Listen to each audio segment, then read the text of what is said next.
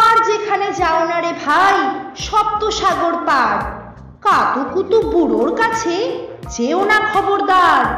সর্বনেশে বৃদ্ধ সে ভাই, যেও না তার বাড়ি, কাতুকুতুর কুলপি খেয়ে ছিঁড়বে পেটের নাড়ি।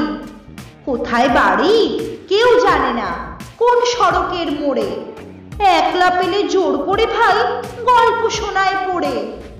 পিঠ খুঁটে তার গল্পগুলো, না জানি কোন দেশি, শুনলে পরে হাসির চেয়ে কান্না আসে বেশি।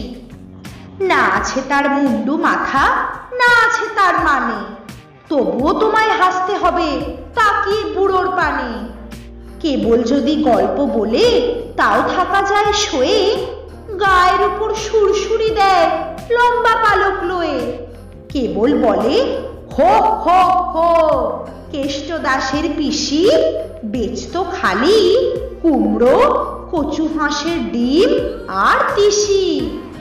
ডিমগুলো সব লম্বা মতন, কুমড়োগুলো বাঁকা, কচুর গায়ে রং বেরঙের আলপনা সব আঁকা।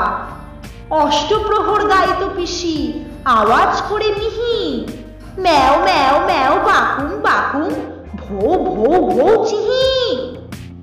এই না বলে কুটুত করে চিমটি কাটে ঘাড়ে, খ্যাংড়া মতন আঙ্গুল দিয়ে খোঁচায় পাঁজর হাড়ে। তোমায় দিয়ে সুরসুরি সে আপনি লুটোপুটি, যতক্ষণ না হাসবে তোমার কিচ্ছুতে নাই ছুটি।